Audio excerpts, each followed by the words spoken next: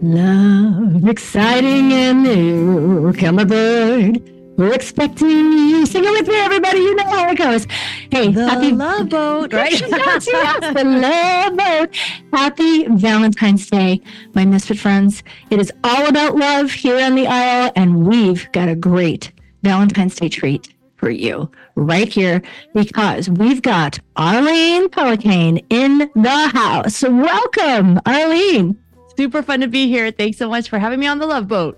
Oh my gosh, we are so excited. So just in case there's a few of you who aren't up to speed on Arlene, I'm going to tell you a little bit about her, and then you're going to be even more impressed that she would stop by and visit us here on the aisle today. So Arlene loves to impact and improve families through speaking and writing books, and she's done a lot of that. She's encouraged a lot of people in a lot of places, like the Today Show, the Wall Street Journal, Focus on the Family, TLC, just to name a few. In fact, you may even remember her from the 700 Club, where she's made plenty of appearances. She's been married for 23 plus years, right? If I got that right. 25 since the time that was written, yes. All right. Woo, that's your silver anniversary. Congratulations. 3 children, and you live in San Diego, staying classy with your golden doodle named Winston. That's a good golden doodle name. So we are so thrilled to have you here today. Thanks so much for having me, Nancy. Oh gosh. So we're here to talk a little bit about love today, and I want to give you a lot of the floor, and we're gonna get into it. You know we are, but before we do, everybody here knows, say it together, we have to play the stupid game. So today's stupid game is brought to you by Love.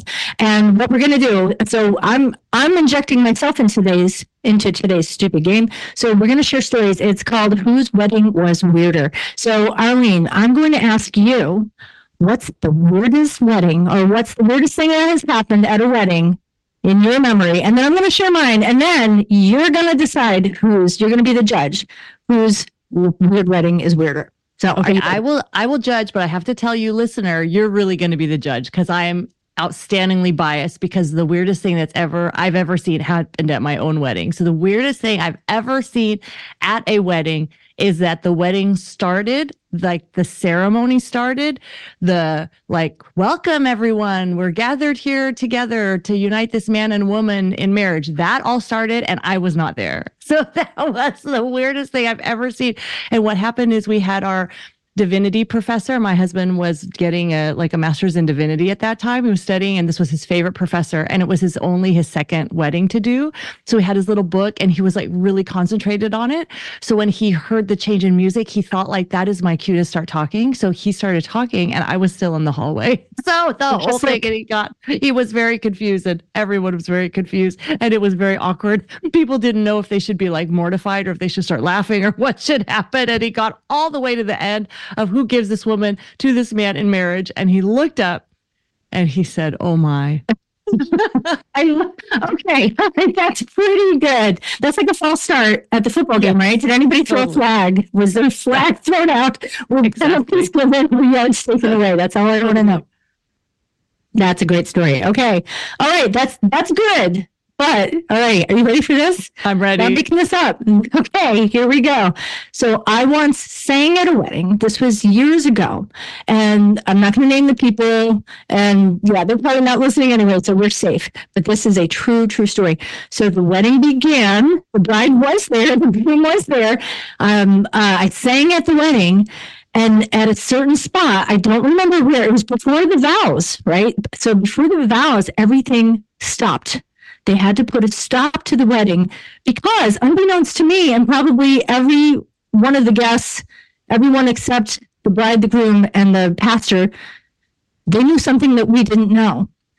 She had been married prior, and her divorce was not yet legally finalized. No. So we had to stop the wedding so they could do the paperwork, and then we reconvened maybe an hour or two later in another venue. Oh my goodness. I'm just saying. Yeah, I think I got a pretty good one. That's pretty weird. That's actually, I'm gonna personally give that to you, because that's like a movie. but then that really happened. So that's, I'm going to say that's very weird. Stranger than fiction. Yeah. But I mean, yours is up in the running. So, I think I gave you a good run. Nothing to be ashamed of there. So, right. Congratulations. That was a great stupid game. So now that we've gotten that out of the way, let's talk about love. Let's talk about marriage. And actually, I'm gonna lead right out of the gate. This is a big one. It's a heavy one. But I think this is important because I think this is maybe why you're doing what you're doing. So you talk about marriage, you talk about family. That's your heart. That's your passion. Arlene, what are you seeing right now among the people that you know, among the people you're speaking with? Just looking around, what are you seeing? What maybe not the biggest one, but what are you seeing as a really big challenge for young married couples today? Yeah. So many challenges. And I want to also kick off with the thought that we go to the negative, right? We have this negativity bias where we notice the bad news, we notice the bad things. I just did that. Well, and so just to say that, because we'll think like, oh, marriage, those people who are empty nesters, so many of them are breaking up because once the children leave, they have nothing in common and then they break up. Or, look at those people in their 30s. It got hard. They didn't get used to each other. They were like, this is not good. And then they broke up. And wow, the statistics in the church are the same as the statistics in the world. And why bother getting married? Because you're just going to get divorced anyway. Just why don't you just live together instead without that kind of risk? So you have all these things swirling around. But there's a few myths in there, one being that you don't do as well in the church as if you do outside of the church, when in fact, when you look at people, and it's not just that they went to church on Christmas and Easter, but you look at people who, regularly go to church, regularly are dedicated to God, do have that basis of, I want to commit to a marriage. And you'll see that their statistics are much better than the average statistic. So for us to understand that, and if we look at a statistic like, 30% of them are going to get divorced, well, that also means that 70% of them didn't, and so there's this hope, I believe, that we've got to harness, that this marriage thing is a very good thing. It's good for you as a person. It's good to obey the Lord and say, like, no, I made a vow and I will keep my vow. That's at National Marriage Week. Our theme this year is Love Beyond Words. And just like we talked about the wedding, here we say, for richer, for poorer, for better, for worse, as sickness and health. So love beyond words means when those things actually happen, I will actually still be here. Like, I will live faithfully to my vows. And as people do that, they're going to experience, such richness. Social science is telling us that those couples who stick it out, like, let's say you're going through a rough patch right now and you're listening, you're like, oh man, this is so hard. Social science tells us if you stick with it for like 1 to 3 years, if you're just like, you know what, we made this vow, it's not great right now, but we're going to go through counseling. We're going to go through this thing together. We're not going to leave each other. After 3 years, it resolves itself. And then it's like, thank God we didn't break up, because when you break up, obviously there's a whole host of other problems that stay with you. So just this idea that yeah, it can get bumpy, but hang in there because that ride gets a lot better. And even those who have been married a long time, 40 plus years, they're reportedly the happiest because they're like, wow, we're A, not alone, B, we're with this person we really love and like, and C, it just brings a richness to marriage. And obviously there's so many like the good things about marriage that we don't talk about, like how it lifts us up from poverty, how it keeps us from being lonely, how it's the best way to raise children, how it raises every element of health in your life. So these are things we need to remind ourselves when we're complaining about our spouse. And these are things we need to help the younger generation, whether it's our own children or grandchildren, to see that, marriage really is a good thing, because they're not seeing that in social media or anywhere else. They're seeing it as a ball and chain. And we got to help them see it like, no, it's really, really a good thing. Okay, so first of all, I'm loving that you set me straight in the most gracious way, starting with the positive, right? Because I did it. I went right to the negative. No, but that's just how we all are. So that's for sure. Like, that was the right place to start. Yeah. But it's so important that this is your launching point, because, even, like, hey, even the creation of the world, it started out good, right? Yeah, and then we got a little screwy, but we got to start at the beginning. And the beginning, it's good, right? You talked about, I love how you put it, hope that we've got to harness, right? Marriage is good. It's good for us emotionally, right? Our emotional, mental, social health is good for us, our physical health, our financial health, and it's good for children. All of those things are true. And even I can almost kind of hear it. Someone's bristling. I hear the bristling. They're saying, oh, well, that's not true for me. But, we have to remember, no, when it works as it should, it's good. The problem is when it doesn't work as it should. And that's, I think, part of, why you're here to talk about, okay, yeah, we're not in a perfect world, but how do we celebrate this good thing and get from where we are to that good place? Yeah, so that is National Marriage Week, and you can find out more about it at marriageweek.org. But you can find like dating ideas and couple connection ideas if you feel like, okay, we're on the date, we're staring at each other, and we've been together too long to actually think of something new to say. So all those kinds of things, these guides will help you just to start talking again, start connecting. But there are these rhythms that every marriage needs in every season, and it's just very simple. So kind of break it down to its simplest terms of connect daily, date weekly, and get away regularly. And it's like, okay, I can do this. Connect daily. That looks like 5 minutes where you're not on your phone and you're looking at your spouse or maybe you're sitting side by side on the couch and you're like rubbing the back or whatever. And you're saying like, hey, how was your day? What's going on? How can I support you today? Or like, what was the worst thing that happened to you today? What was the best thing that happened to you today? And I think the curiosity of just staying curious about your spouse, being interested, paying attention to your spouse. And if you have this daily connection time, whether it's a little walk around the block. I know a lot of couples who sit and have coffee in the morning for a few minutes, which I think is adorable. My husband and I've never done that before. And I just think that's awesome. So whatever that thing is, our thing is at the end of the day. So the 5 love languages, Dr. Gary Chapman, my husband's love language is touch. Mine is words. So I tickle his feet at the end of the day. He listens to me talk. He talks to me. And it's like, this works very well. Yes. So just figure out what your daily rhythm of connection is. And then date weekly. I love to tell people shoot for the weekly date and you'll probably get twice a month. And that's fantastic. And Brad Wilcox at the University of Virginia does all sorts of work for the National Marriage Project. And what they found was that 48% of people say we never date. 48% of married people say we very rarely date or just a few times a year. And 52% say, yeah, we regularly do, which looks like maybe once or twice a month.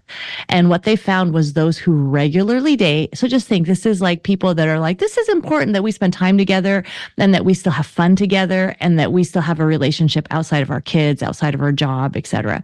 So what they found is a 15% boost in all sorts of areas like marital satisfaction, not likely to divorce, good communication, physical intimacy, all those things got a 15% boost just by going on a date once or twice a month. So date regularly and then get away regularly. Do that once a year where you get away for 24 hours and it doesn't have to be a big budget thing. It can be an hour away that all you're doing is driving to a new place and staying the night somewhere.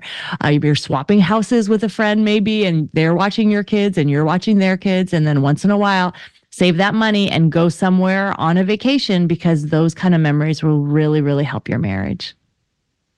That's all so practical. I really appreciate how practical you got just there because, you say these things and it's like, all right, what does it mean to connect? But there are a couple of words that just stuck out to me. Curiosity, right? So being curious. And, so my husband, he will interview people from time to time. And he always says when he's interviewing like a new candidate as an engineer or whatever, one thing he looks for is curiosity, right? Because that shows that you're a lifelong learner. And I think that we don't often think, well, that applies to our spouses too, right? Because maybe you've been married 25 years or 10 years or however many years.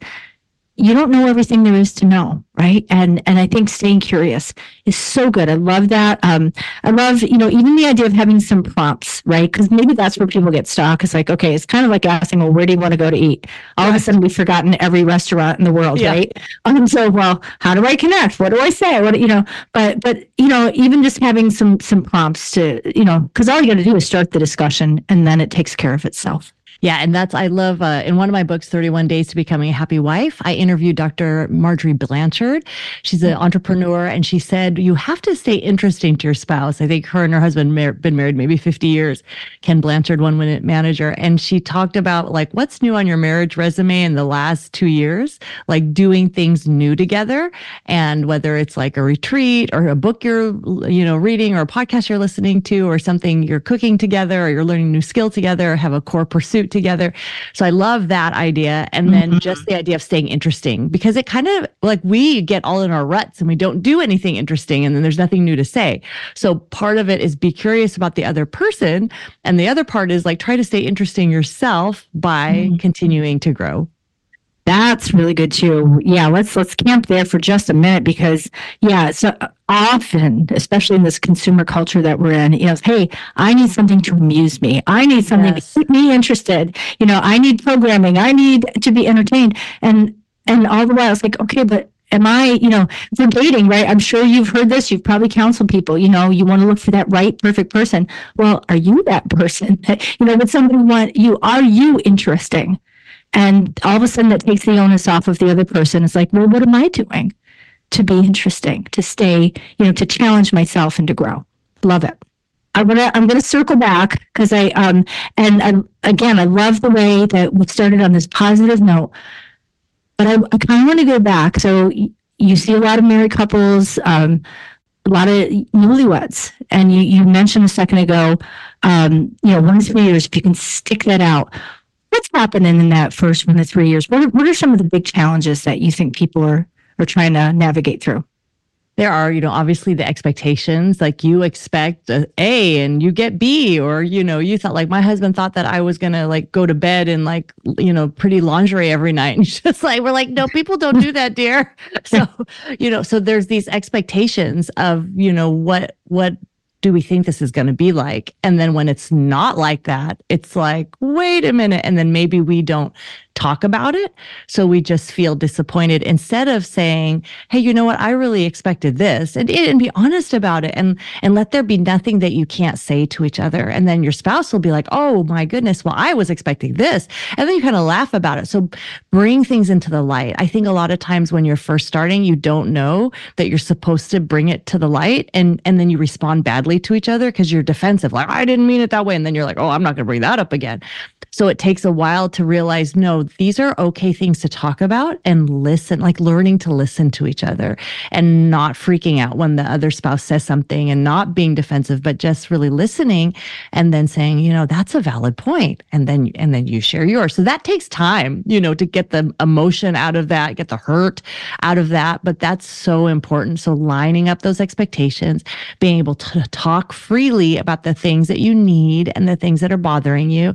And then really reconciling, like you bring in your first family, like all the things you saw your parents either do or didn't do, you're bringing that into the marriage, and sometimes you don't even realize it. So being able to talk about like, oh, I get it. This is why I always withdraw, or, oh, I get it. This is why I blow up when I really shouldn't, so you're learning all those things. And of course the disillusionment of like, oh, my feelings are fading. What does this mean? But I love when Dr. Chapman says, when you're first married, because I remember when my husband and I were first married 25 years ago, I didn't even want to go out to dinner with anybody else besides my husband. It was like, oh, so-and-so wants to have us over. I'd be like, oh no, I don't want to go to someone's house. I just want to spend all this time with you, dear. Like, it the really most was interesting man in the world. Yes. Like, it was like, I don't want to waste any minute. Like, I just want to have you all to myself. And Dr. Chapman loves to say, like, if you stayed in that state, like your whole life, you would never get any work done. You would never meet any other people. So you do kind of need to grow out of that. So growing out of those things as well.